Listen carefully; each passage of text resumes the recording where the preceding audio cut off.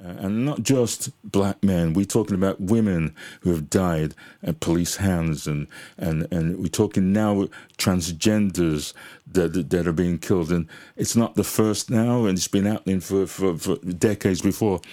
And unless we as a community, unless we as writers and poets keep on putting these names forward to say this is not right, and there is a humanity behind the individual, and when we stir hate and we get caught up in this volume of hate and destroy others, we're destroying humanity. We're not just getting rid of somebody we don't like. We're destroying our individual self in the process.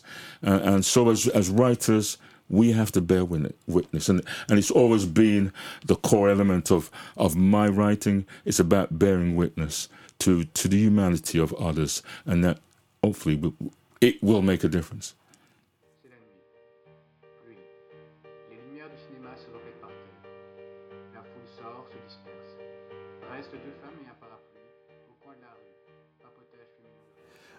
Welcome to another episode of Poetry to Your Ears. Today we're talking with Roy McFarlane. Hello. Hi there. Hi.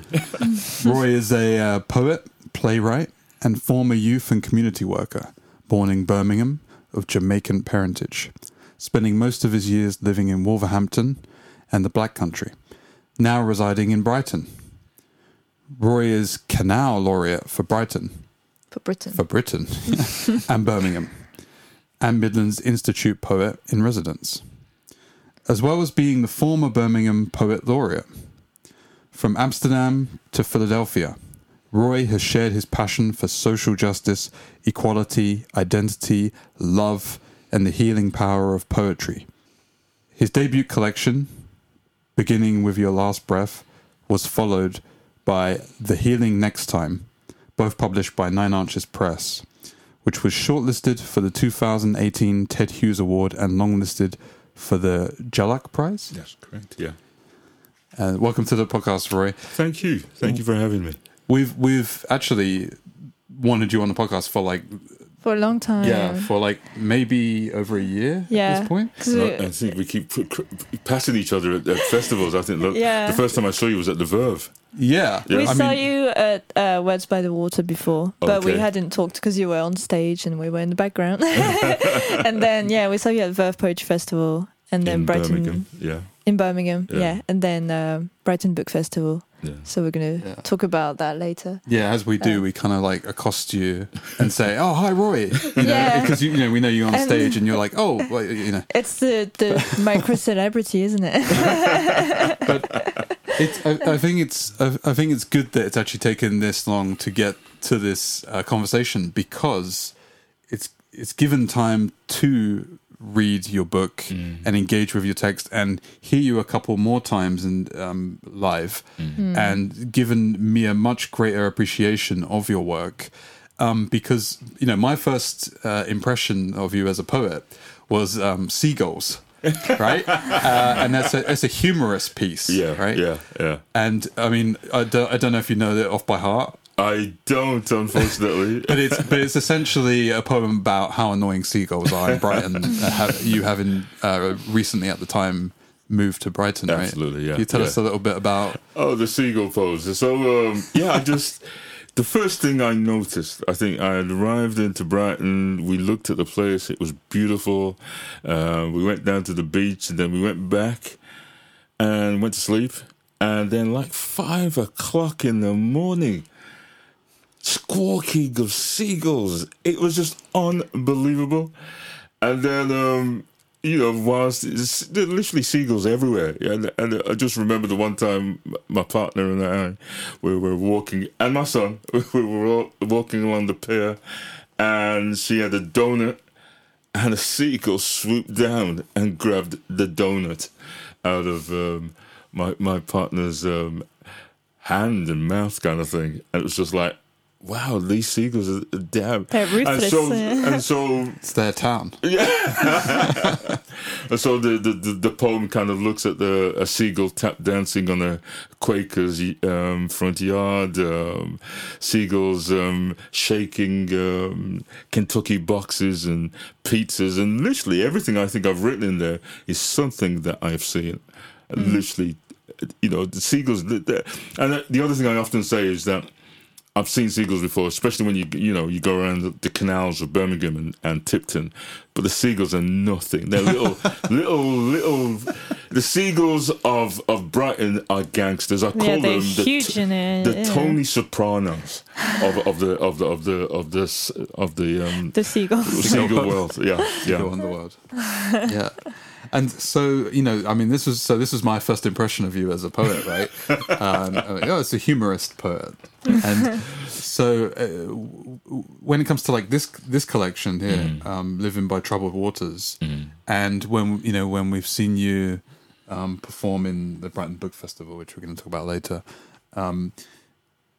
the content and tone of these poems are... There's not much humor to be found. Would you say that's fair? Yeah. I mean, this. Funny enough, I always have one or two humorous poems because you're aware of the audience that you're in, and you can't hit them with the solid stuff straight away, kind of thing. So of course you've got to create a relationship with the audience, and especially.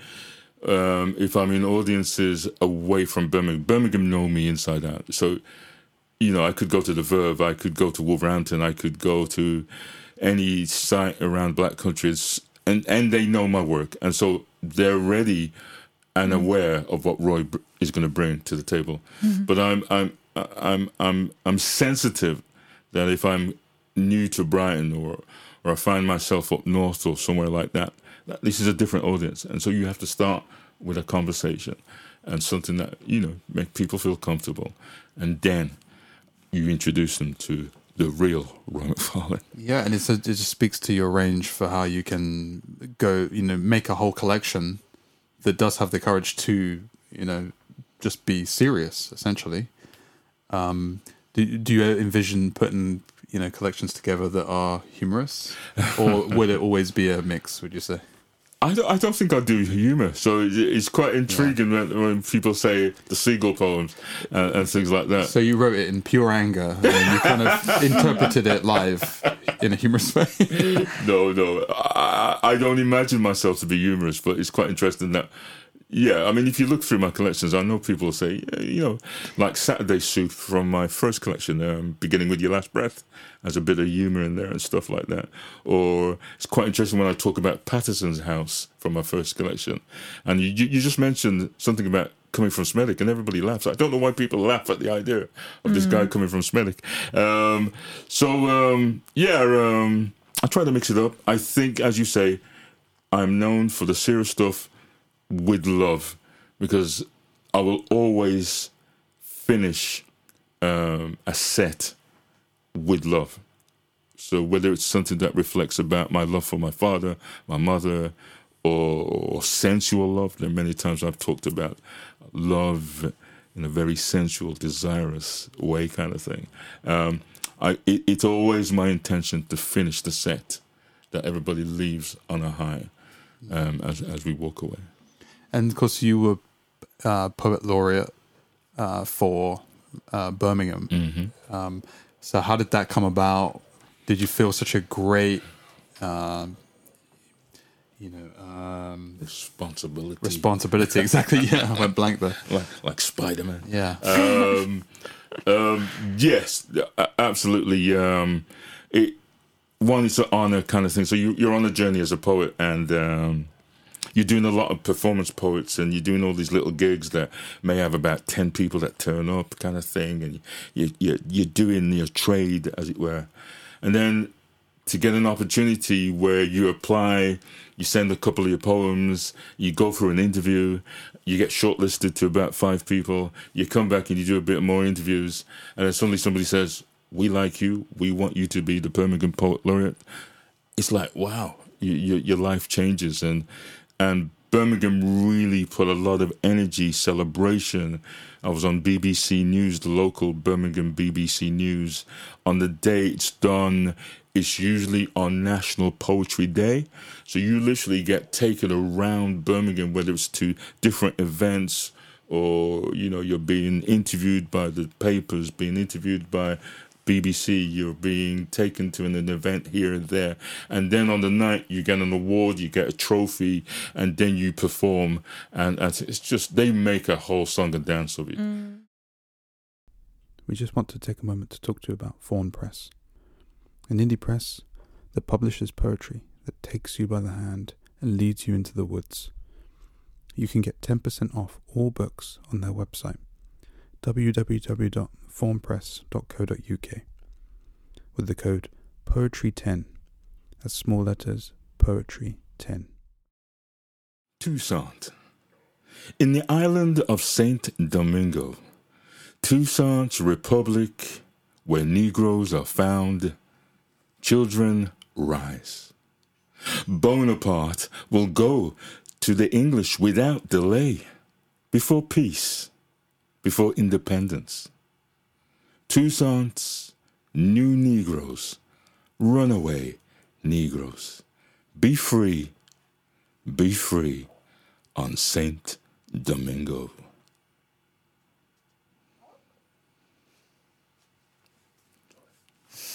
Yeah. So, what made you want to start with that?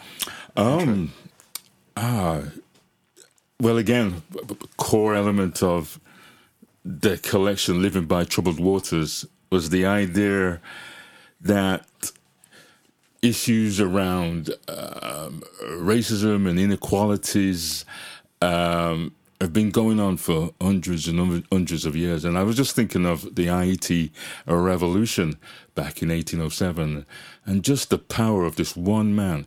Well, not just Toussaint. There are many, many revolutionary guys, but Toussaint was amazing. And I was just looking at how I had adapted a newspaper clipping from the 1800s, and all the fear of if things kick off in Saint Domingo, what's going to happen to the rest of Europe, and all the other islands that have been colonized. And I just wanted to play with the text and the writing, and then I found these hidden words in the writing, and it was this beautiful echo about freedom, about running away, and the idea of new Negroes, new life, new independence. And I just can feel Bonaparte in the background going, "Arr!" So all of that was in there, and I just wanted to, I just think that's a part of the essence and the spirit of the collection. Yeah. So the background for people listening, if they don't know who Toussaint is he was a slave uprising leader. Yeah. There's great books about him as well, like Black Jacobins. Yeah. This kind of thing. Very educated.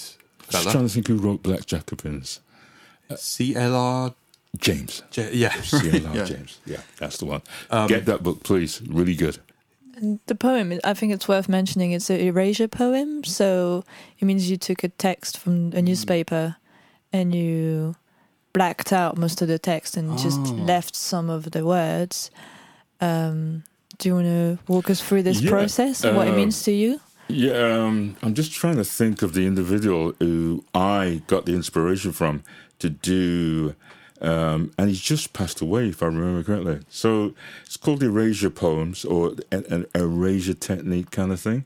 And the idea, and forgive me, I can't remember who the guy was.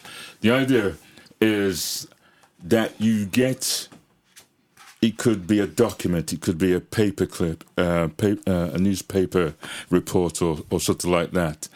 And you just find within that limited text of 50 words or 200 words, you find a poem in there, or you find something that comes out, lifts itself out of that jumble of text. And in doing that, you erase all the rest. There are techniques of scribbling it out, or in one technique that I do, I paint over it. Some people will lift the words that they find out of the text and put it on another page, kind of thing. So there are different techniques to the erasure poem.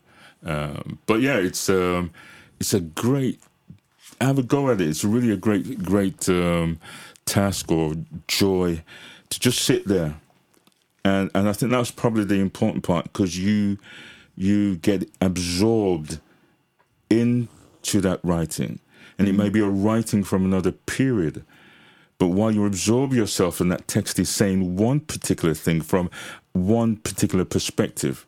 So it's written by a white man to declare the dangers of what is happening in Haiti and the islands kind of thing. But for me as a black person looking in there, I can see beauty, I can see revolution, I can see this amazing other thing coming out of there. And it's what you see in there that you bring out of the poem, out of the text. It's to say that the text is not one objective thing. There's many ways of looking at it. That's right, yeah. And you've done a beautiful job in colorizing it as well. Yeah. Is this your colorizing? That's my coloring, yeah. Coloring in. Fancy word. That was my first attempt at water painting. So that's me. And I just wanted to try something different. It's me being different. So that one kind of, again, is a sort of one particular eraser poem might be looking at running away and by the rivers kind of thing. And so I would paint that in blue and green fields kind of thing. I think when I do the Toussaint text, I think that has an image of Toussaint, an old image of Toussaint, put upon the text, as well as the colour of the IET's flag, if I remember correctly. So there are different things that I did to add to the poem that was there, and I hope people might get the gist of that. There's another poem, I think, where it's red and yellow, and that's about fire. I can't remember what the context was, but I was trying to show of something burning and fire. It adds like a subconscious communication with the colors. That's right. That's right. It's it's kind of reclaiming, like you mentioned, you kind of editing old slave texts or slavers' texts or letters and things they put out, proclamations and things like this. Yeah. And it's kind of reclaiming that as well, isn't it? It's kind of taking power back from this text that is so evidently painful and full terrorizing of trauma, and traumatic. Yes, absolutely. I think the one you're talking about, the To Be Free. Yes, and it's quite interesting that when we look at the trauma of the writing, that I try to bring out the humanity out of the writing. For example, with To Be Free, I found these paper clippings that you would find in what I would call today the Daily Mirror or the Times, and there on the front page or on the inside cover, you would have something like reward of £20 to any person who can prove her being harboured by any white or free person, or something like absconded from the subscriber on the 8th of July 1814, two Barbadian men, brothers by name Pompey and Antony, a black man, the latter a tawny skin, and the former pretty, or something like that, right? And all of these things are there, and finally say we'll give you $20 or £20 if you catch them, and it's just so inhumane. And this was something that would be there on the morning around the table, where 2 or 3 generations totally normalized, normalized.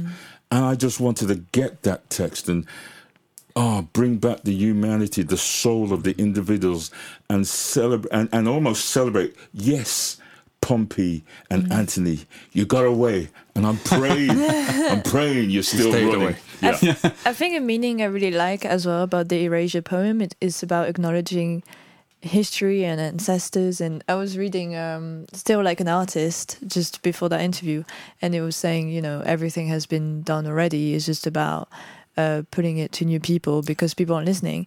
And this is about what is there more to say than everything that happened in the past. Yeah, I mean, it's just so, and I think that's the power of the artist. I think we should always remember that we're part of this cycle of stories. We're part of a tradition of stories, whether we are painters, musicians, or storytellers and poets. It's this incredible gift that we are given to tell the humanities and the stories, to bear witness to things that have gone on, to hopefully kind of trouble the minds of those in power or the collective that is around us, that, we can be different. We can be good to others. We can learn from the mistakes of the past and be better. Unfortunately, something about humanity, that when we make a step forward to be better, we often make 2 steps back and go back to our old ways, kind of thing. And as poets, as artists, we can't give up. No matter how many times we've seen these stories, no matter how many times we've seen George Floyd, Stephen Lawrence, Emmett Till, it's like every 20 years we have these persons. And not just black men. We're talking about women who have died at police hands, and we're talking now transgenders that are being killed. And it's not the first now, and it's been happening for decades before. And unless we as a community, unless we as writers and poets keep on putting these names forward to say this is not right, and there is a humanity behind the individual, and when we stir hate, and we get caught up in this volume of hate and destroy others, we're destroying humanity. We're not just getting rid of somebody we don't like. We're destroying our individual self in the process. And so as writers, we have to bear witness. And it's always been the core element of my writing. It's about bearing witness to the humanity of others. And that hopefully it will make a difference.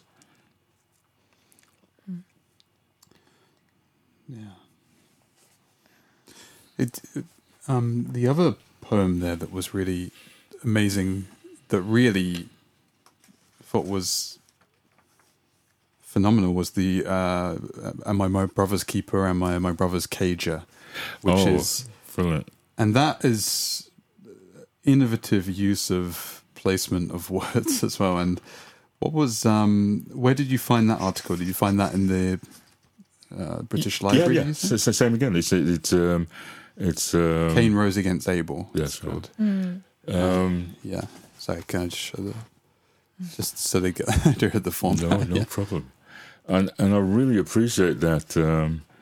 I mean, this something about the layout of this and the way you engage with that text that, to me, really kind of plugged me in, connected me into a really deep empathy for the, like you say, the humanity that is like lacking in that text, the humanity that's lacking in just the kind of the presumption of we're just going to put that out there like it's normal. We're going to put it out there like it's business as usual. Yeah, business as usual, and that's the scary part about it.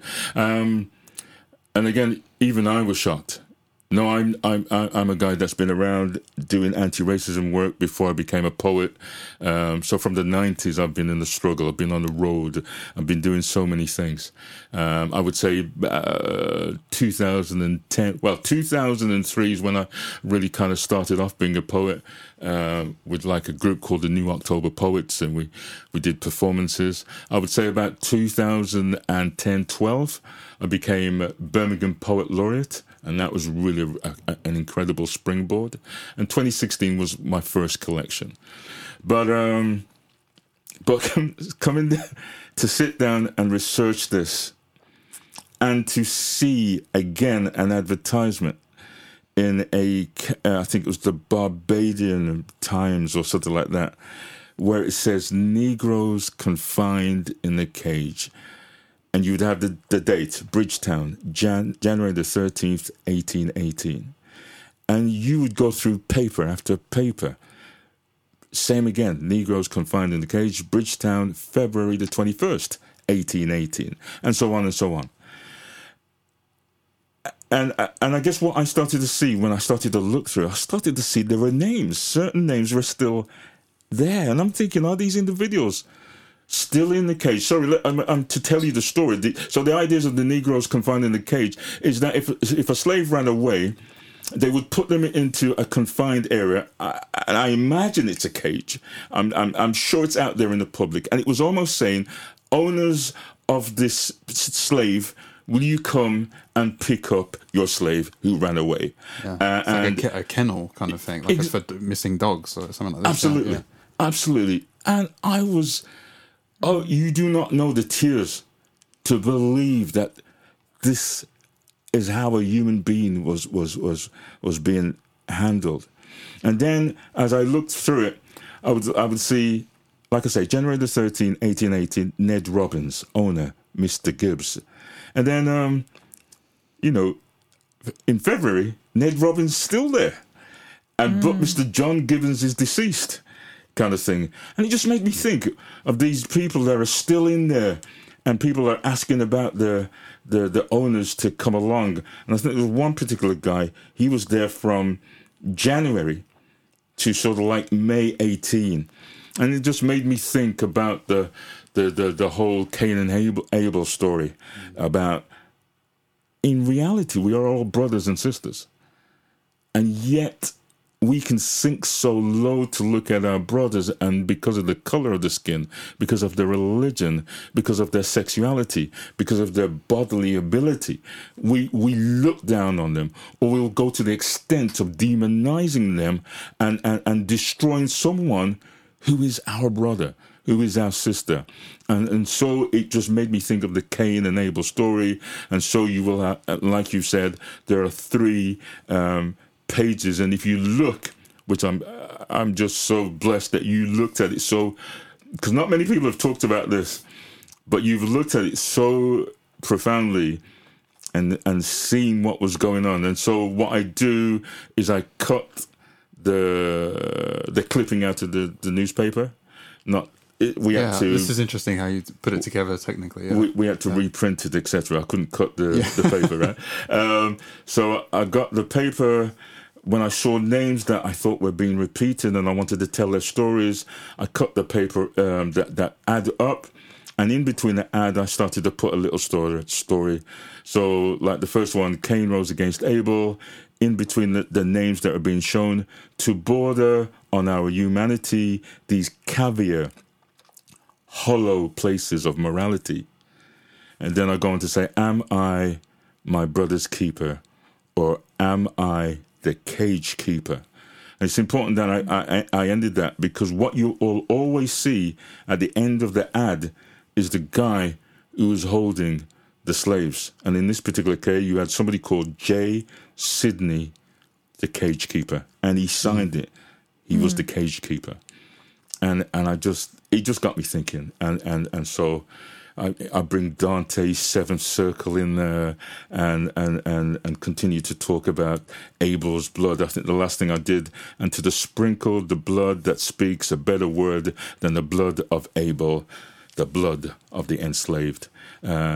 It's again, I appreciate you. We're having a conversation about that, because I think that series, those 3 poems, was written over a month, because I must have gone through about 100 of those advertisements. We're used to thinking of slavery as being historical, but reading that, for me, puts me right in the middle of it. It puts me right back there. It's immersive, that format. And Eloise was saying yesterday, she said, this would be a great book to teach in schools, like poetry in schools. Yeah. And, maybe there's a few kind of words in there you might want to edit, but... I hear that. For the most part, though, I'm in complete agreement with you. Like, I think that's a wonderful way to engage with that period of history. And you've got testimonies on the front of the book that say, it doesn't, basically, I'm paraphrasing here, but it says it doesn't pull any punches. It doesn't cater to white fragility and this kind of thing. And, Eloise, you enlightened me a little bit about this concept of white fragility, right?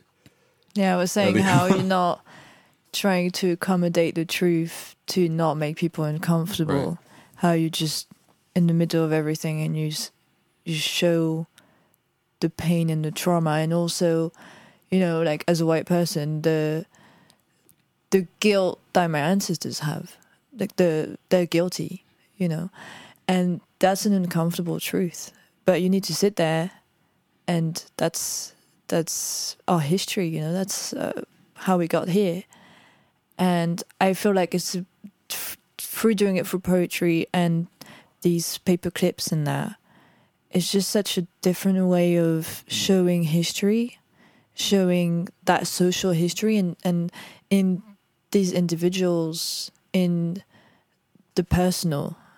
And it just touches you in a way that maybe history lessons don't, if that makes sense.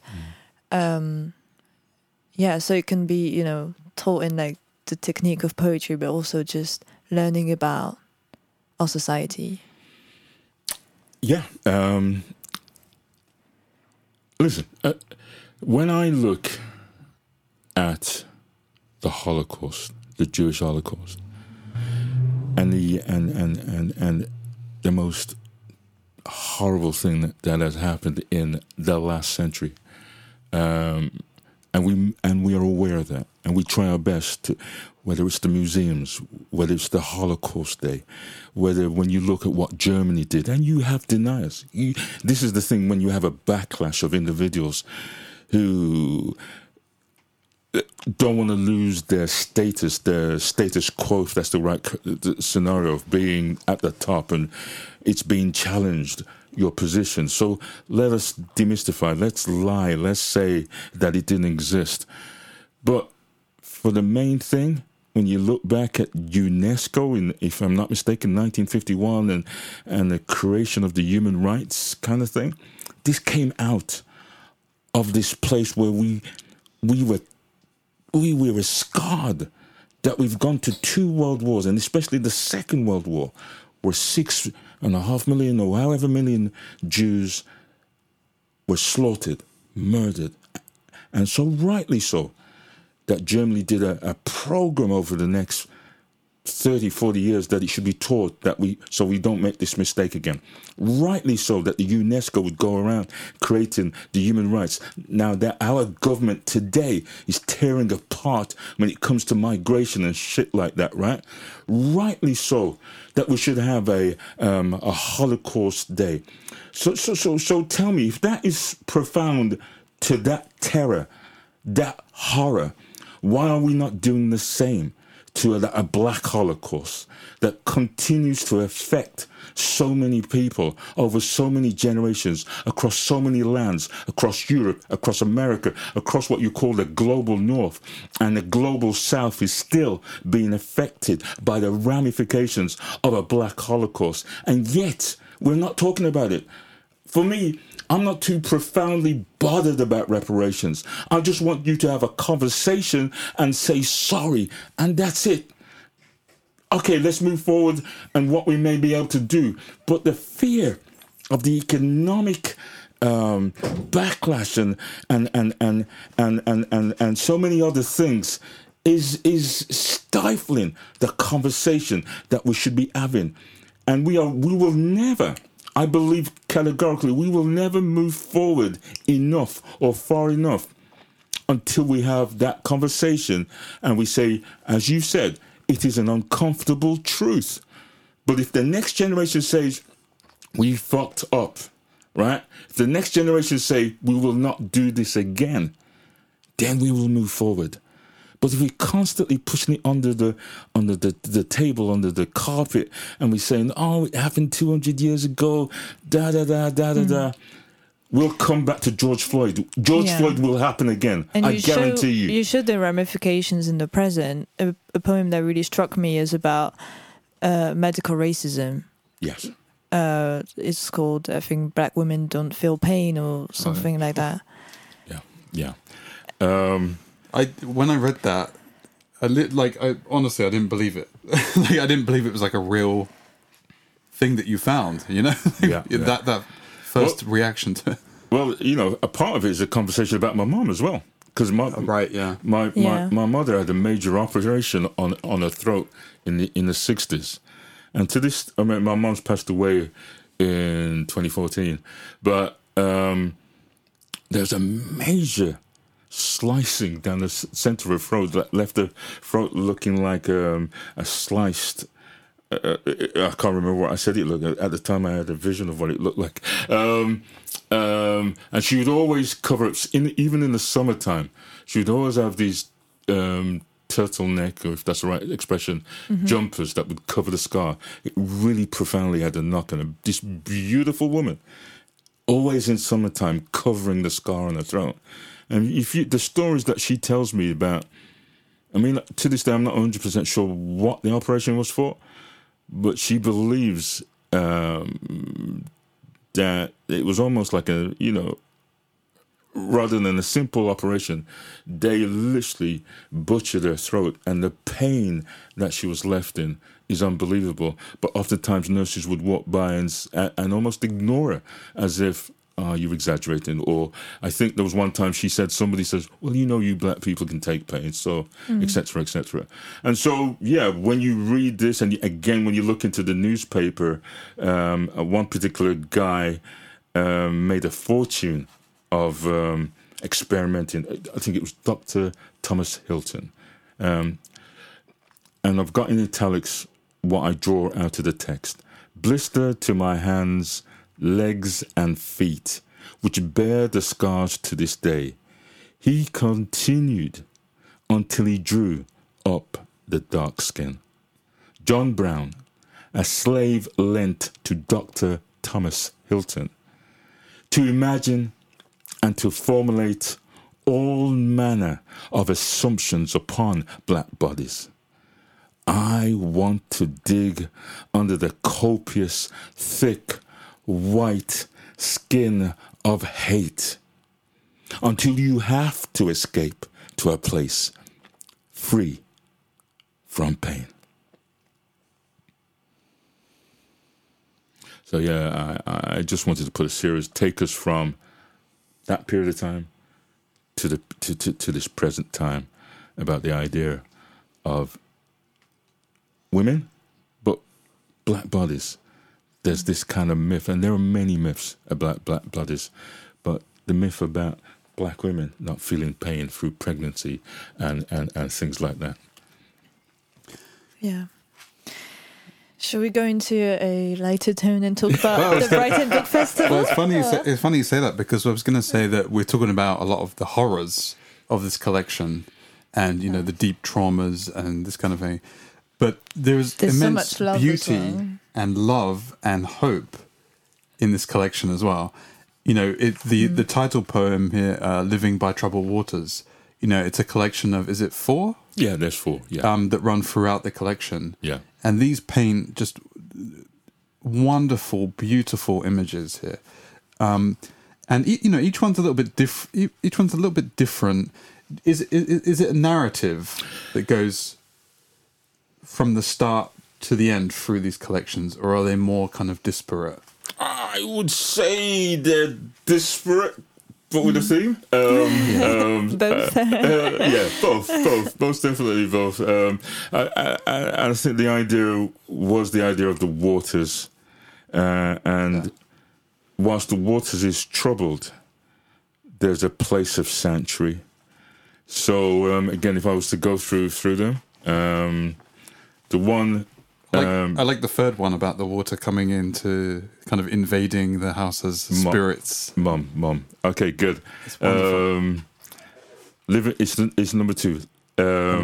Living by Troubled Waters, and again with the feminine spirit and the feminine mind. I was looking at also trying to think, where's the first one? I'm sure the first one's about I can't. Living by Troubled My Mother. Yeah, okay, so yeah. The first one, Living by Troubled Waters, number one, is about my mother, who... And just for the listeners, I'm adopted from the age of 6 months. And if you go to my first collection, Beginning with Your Last Breath, it's a beautiful collection.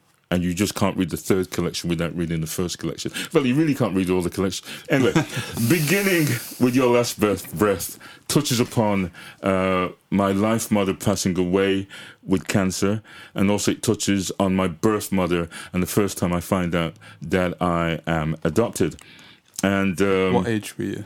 I was 13 when I found out. My mum took me into the bedroom and says, "Listen," and showed me the documents. It's a difficult age to process that. I flipped. Well, I didn't flip at my mum. I just didn't want to know who my birth mother was. I was so angry. I just thinking, really, you're the only one I know, and this life that I live is perfect. I couldn't imagine another life. Well, I could not imagine another mother, because my life mother was just unbelievable. Yeah. And so with that, in all my collections, Mum comes in, my life mother. And sometimes my birth mother. And so the first one, I wanted to start the journey again, Living by Troubled Waters. So the first one is about my mum, who grew up by a river in Jamaica. And the idea, she'd always tell me the stories of going down to get water. And then I just imagine, my father must have got attracted to her by waters. And I wanted to tell all this beautiful romantic story of the, and bring in the myth. There's a myth about waters where River Mumma is a Jamaican myth about this beautiful, goddess who sits on a stone and watches over you, and she has this long flowing hair that she combs. So River Mumma is a mythical thing there, and I bring all of that in the first one. So the first one, you're in Jamaica and you watch the journey of my mum coming to England, and the second one, Living by Troubled Waters, and I'll read it to you. Our house was often visited by spirits. Waters often found their way into our home. My mother, of sound mind, saw things other people didn't see. Her whole body, a divining rod. She who moved gracefully in the spirit when it poured, danced in the pool, raised her arms spellbound to the sky as if she could touch and hold onto the source. We lived in a semi-detached house on a hill. Water trickled in, leaving trails and watermarks only my mother noticed and tried to ignore, smiling when she saw I was watching, as she whispered to the walls as they drooled. My mother, who mellowed by still waters, could not be at peace, and in this nursery I learned of duppies and rolling calves, of climbing a flight of stairs on hands and knees, of a boxed room big enough to leave a memory in a corner, darkness embodied, moving into the light, stretching forth an arm, and a child flying down a flight of stairs, sitting on a magic carpet, shouting, "Badder, badder, badder," upstairs. We left the house on the top of the hill, always moving, until Mother found serenity in a home by still waters. It's sublime. It's brilliant. It's like magical realism, you know? Yeah. It's kind of like Gabriel Marquez, 100 Years of Solitude. Yeah. It reminds me of that in that vein where you could, it paints just a colourful image in your mind. And you really loved that book, didn't you? Yeah. I love that book too. We both love that book. It really opened my mind to how great magical realism can be. Yeah, as a genre, Yeah. Because before that, I'd be like, magic. I'm not that interested in. But it really goes to show that the strength of writing can really do wonders in that. But it's and I read this poem last night. And hearing you speak it and voice and it adds another dimension to it. Where I'm sorry? Do you have an audiobook? I haven't got an audiobook with this one. we were talking about that last time when we met at the Brighton Book Festival. Yeah. I think you were encouraging Roy to record an audiobook. Yeah, I feel like your voice adds a lot. No, I appreciate that. And again, this I so appreciate this idea of a magical realism, and yet part of it is real to me. My mother was a staunch Pentecostal believer. My father was a deacon, and so that's what I knew for my first 40 years of my life. And in that, my mother believed in being filled with the Holy Ghost, being filled with the Spirit that comes from God. And she equally believed if there is a spirit from God, there must be a devil or demonic presence and things like that. And so it's quite interesting that growing up, at no time did I feel in danger, but I would always see my mom talking to the walls or talking to something or somebody, almost rebuking somebody in the house kind of thing. And I know that oftentimes that could be seen as mental health, on some spectrum of the mental health. And I just wanted to capture that because it's real to me. And again, I repeat, I never felt any danger about my mom. And it's just intriguing. Again, is this part of the trauma that we inherit and have to find a way to survive while we are living by troubled waters? And so for my mom, it was being in the church, believing in God. And so whatever racism, whatever the struggles financially, whatever she may never attain, because she could read music off a sheet. And I could imagine my mom could be a composer or something in another universe, or a teacher because of what she taught me kind of thing. But otherwise, she just became a mom at home, looked and loved my father and me, and gave everything that she could for us. But I just wonder, in another universe, in another world, what my mother could have been. And this is her way of surviving in those troubled times. You think you kind of create the image of, or the point of view of yourself as a boy as well? It's kind of like, it's got a childish kind of... Oh, absolutely. When you're a child, you don't understand so much about the world. You take it for granted as an adult, all the things you understand about how things work. But as a child, you just you do go on these kind of elemental ways of understanding. Yeah, without a doubt. I mean, the last part... the child running down the stairs, or the child walking up, seeing something in the room, and then coming down the stairs going bada, bada, bada. The amount of times I heard people telling me that story when I was growing up, it was all, when the church brothers would come around and they'd sit down. I remember the time you was running down the stairs. You say you see something, then you're going bada, bada, bada. So that's how you remembered. So it's intriguing, some of these stories, truthful, mythical, what we imagine, what we project, I don't know. So you want to tell us about the Brighton Book Festival? Transition us into the Brighton Book Festival. All right, yeah. So you were the poet in residence at the Brighton Book Festival, which is organised between Afrori Books and the Feminist Bookshop in Brighton. And is it the second year running, I think, of the festival? Yeah, that's correct, yes. It was at the Contemporary Centre of Arts, and it was throughout a week. Yeah. A small week, a short week, yeah. Do you want to tell us more about what you did at the festival as the poet in residence? Well, I mean, the idea was to get involved. They just gave me a freedom to do anything I wanted. But I guess the key thing, they looked at 4 programs. So there's one, a celebration of Windrush, which, for those who might not know what Windrush is in 1948, a boat called the Windrush HM, I can't remember.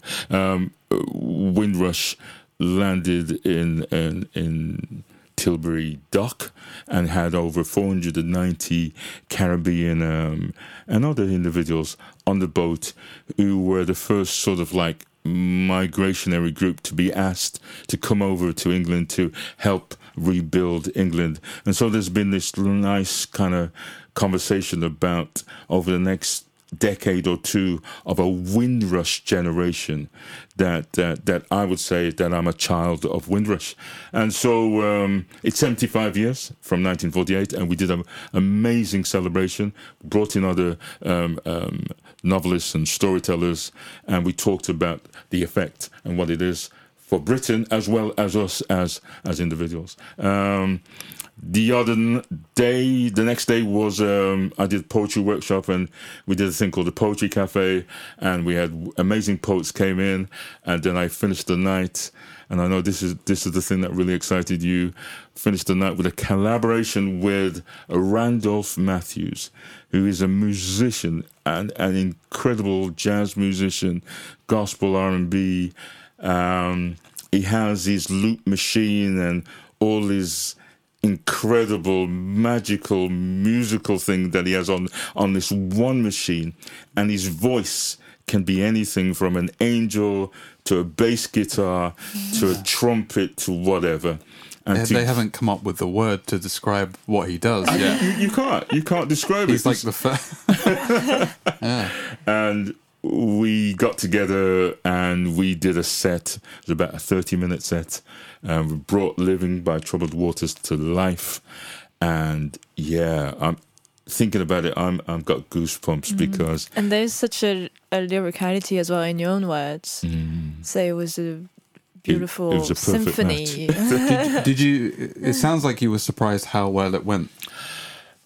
Did you expect... You as an individual... know there's something magical. And I think when we started to have that conversation, the journey started last October. We were at a thing called the Apples and Snake celebration of 40 years. I was invited to read a few poems. Randolph was invited to just do his thing on his own in between the poets. And then I said, Randolph, any chance? Because I've seen Randolph in action. Any chance you could do something with this particular poem? And I think we did... Meet Me by the River, old gospel tune. And so right there and then, off the cuff, we did Meet Me by the River, and it was just amazing. And then people say, you two need to do something. And so we've been trying to do something, and it's about finance, getting each other together. And so we managed, Brighton Book Festival made it happen. And you asked the question, am I surprised? There's an expectation. But what I saw, the love, the tears, the whole room stood up, and again, tingles are going down my spine, remembering that evening. And so it has encouraged me that I guess I've got to put this together. Are you going to play again together? Have you got some? Yeah, we're looking to put a tour together. So we're looking at funding, we're looking at ways that we can get it started, and we will do a tour. And get it out there. So if you're watching this, when there's a tour on, we'll advertise everything. Yeah, but it was just an amazing night. So again, you have to understand,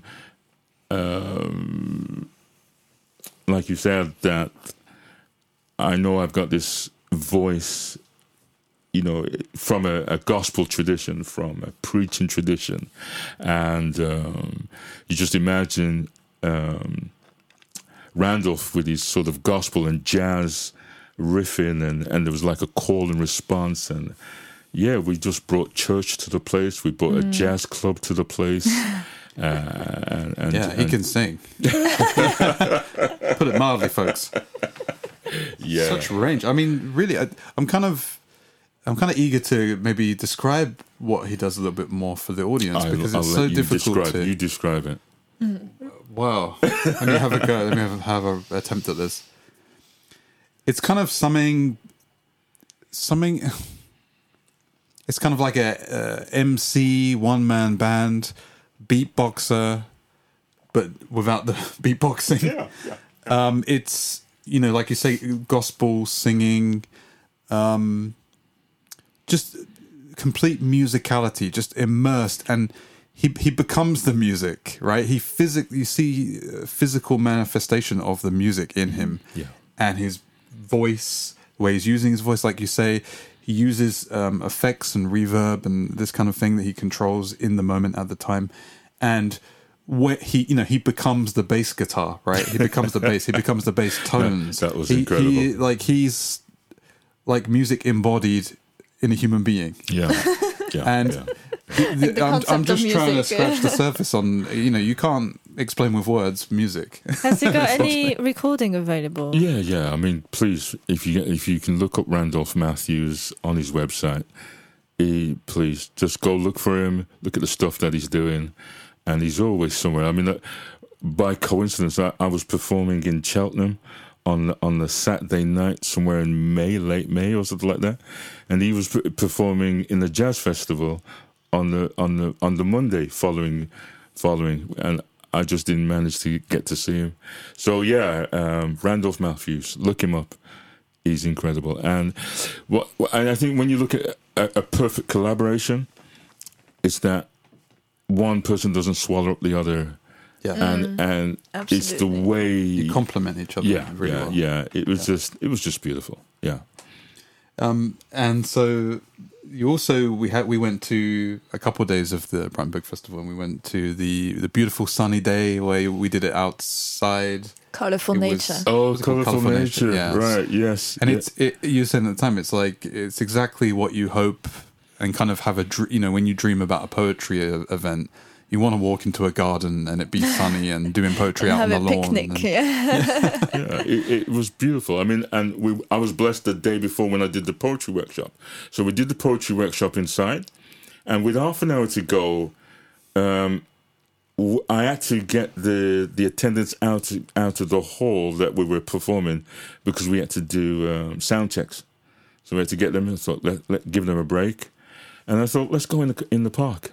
In the park, in the garden. In the garden. Oh, so you're taking credit for this? Of course, I got it. Yeah, well, it seems like they made the right person the poet in residence. So we was out in the garden and we workshopped in the garden, and I just encouraged, take your shoes off, walk in the grass, feel it while you're writing the poem that I asked them to write. And then the next day, we had colourful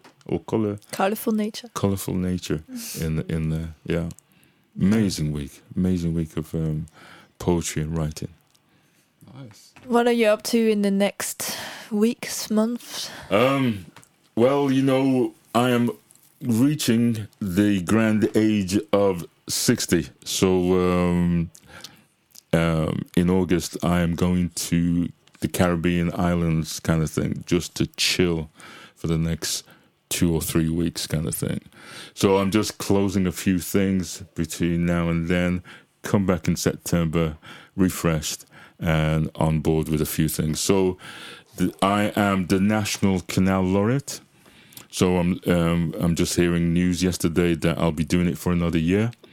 So congratulations. We're looking at getting and part of my role as Canal Laureate is just, especially for me, the way I looked at it, I wanted to interact with individuals that live by these canals, and oftentimes these canals, because they came about because of the Industrial Revolution, and it was part of being able to transport coal and iron. So is that related to the Black Country then? Absolutely, Black Country.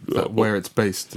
Well, no, it's all. If you look at the core aspects, especially when they were building, you had from Manchester or Liverpool down to Birmingham, and then from Birmingham to London. But also you will have sort of like something like, I don't know, Manchester to Leeds, which was looking at the textile industry and how you would, get it to the port, but how you would get raw material to do it, etc., etc. And it's just an incredible story, especially in the making of the canals kind of thing. And so I wanted to draw some of that history, as well as the present day where there's been a lot of festivals, a lot of celebration about the canals. And so I've been performing on the canals or reading at canal events or doing workshops. So what I'm hoping by the end of next year, I might have a collection around some of that journey. Can I just ask? So the Canal Laureate is it more that it's kind of a romanticization of the canals, or is it more of a kind of like looking back, kind of reconciling history? What tends to be the kind of tone of? Well, every laureate comes with their own journey.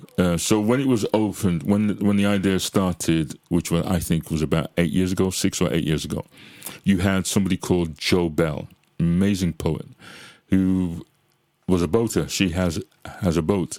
And so it was a whole style, a way of living. And so it's like celebratory. And so it celebrated the idea of living on canals kind of thing. And then following her, I think we had Luke Kennard. And for him, I imagine he was just walking around the canals around Birmingham. And then you had somebody like Nancy Campbell, if I remember correctly, who was kayaking. I don't know why I'm doing it like that. And so she came at it with her aspect. But for me, as a child that grew up in Tipton, Wolverhampton, these canals were in my backyard kind of thing. And what for me, when I know the grey urban setting, especially in Birmingham, and you got all these big buildings, to go into these beautiful veins of nature and beauty and stuff like that. And for me, like during lockdown, the canals were our outlets, especially in Tipton, where there's hardly any green area. You would walk along the canals, and the amount of people that you would see jogging and walking along the canals. And for me, you'll see my collection where I talk about a heron. And it was walking along the canal during the period of time George Floyd that I was struggling with writing, because, again, this has happened. How many times have I written about it? And again, George Floyd.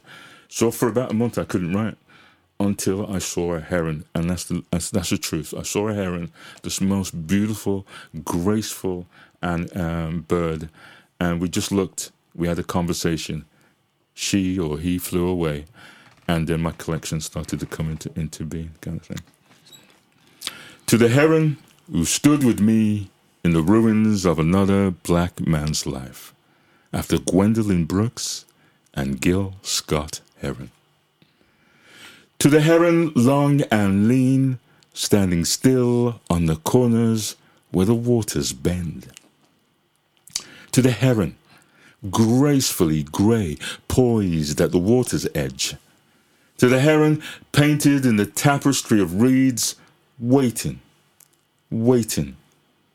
I want to learn the art of waiting in these dreadful times. Thick engulfing, choking times. To the heron, long-limbed, taking 1, 2 steps, stretching those wings, leaping like Michael Jordan. To rise in brilliance. To all herons from the lineage of Bennu, he who came into being by himself. To all the herons left school real cool. To the heron lurking late in summertime. To the heron with the slow wing beats of a double bass on a jazz June evening. To the heron motionless, still, standing still. To Gil Scott Heron, whilst I'm here standing in the ruins of another black man's life, I am death, cried the vulture, for the people of the light. Yet, here we stand, on the muddy banks alive, longing, begging, needing change. To all those gliding towards the sunset, beautiful is your name. Thank you. Roy McFarlane, ladies and gentlemen. A theme that runs in your poetry is kind of masculinity, the sensitivity and masculinity. Would you say, men having the ability to cry, not obviously that's related to mental health. There's more awareness about that than ever. I bring this up because you mentioned that on stage before, and sometimes I think you've been known to have a little tear in the eye on occasion. Yeah. Can you speak a little bit about that? What that means to you? Well, you have to take me there. Absolutely. No, I think that the most core element and important part of poetry is that we connect to the audience, or we connect to the reader, and I think that there has to be an essence of emotional content in our writing, and so if that emotional content doesn't work for you as the writer, as you're writing it down, or as you're reading it, how do you expect to connect or make it work for others, kind of thing? And so you have to bare yourself naked, but be self-caring, not self-destructive, or leaving yourself in so much pain after you've expressed or written something. So be careful in that journey. But what I like the idea is that if through our words we can heal ourselves and then heal others, then that's the gift and the blessing that we are fortunate to find ourselves in. And so, when I write from the heart. My first collection was about a difficult journey of watching my mom pass away. And a friend of mine says, write it. You're a writer, write what is happening, be in that place.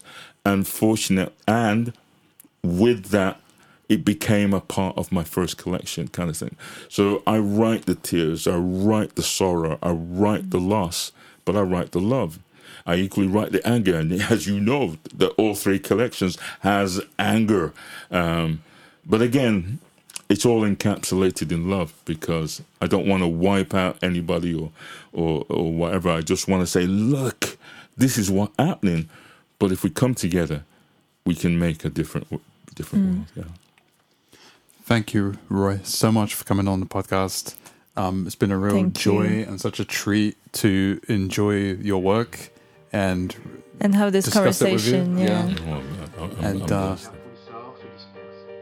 Reste deux femmes et un parapluie au coin de la rue. Papotage féminin de voix. La brune rit, secoue ses cheveux. De l'autre côté de la rue, l'homme les observe, de loin, de dos. Thank you for listening to Poetry to Your Ears.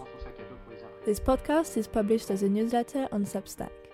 All of our content is published for free, but if you would like to support our work, you can become a paid subscriber. This will help us support transcripts for the deaf and hard of hearing community, and anyone who would benefit from reading the podcast alongside hearing it. You can also support us for free by rating the show on Spotify and Apple Podcast, or writing a review on Apple Podcast. Share the show with your friends, fellow poets, and poetry lovers. If you want to interact with us, you can follow us on @poetry2yourears on Instagram and @poetry2 on Twitter, or you can also write a comment on Substack. If you're American and you're listening to us, send us a message. Half of our listeners are American. We'd love to hear from you. Until next time.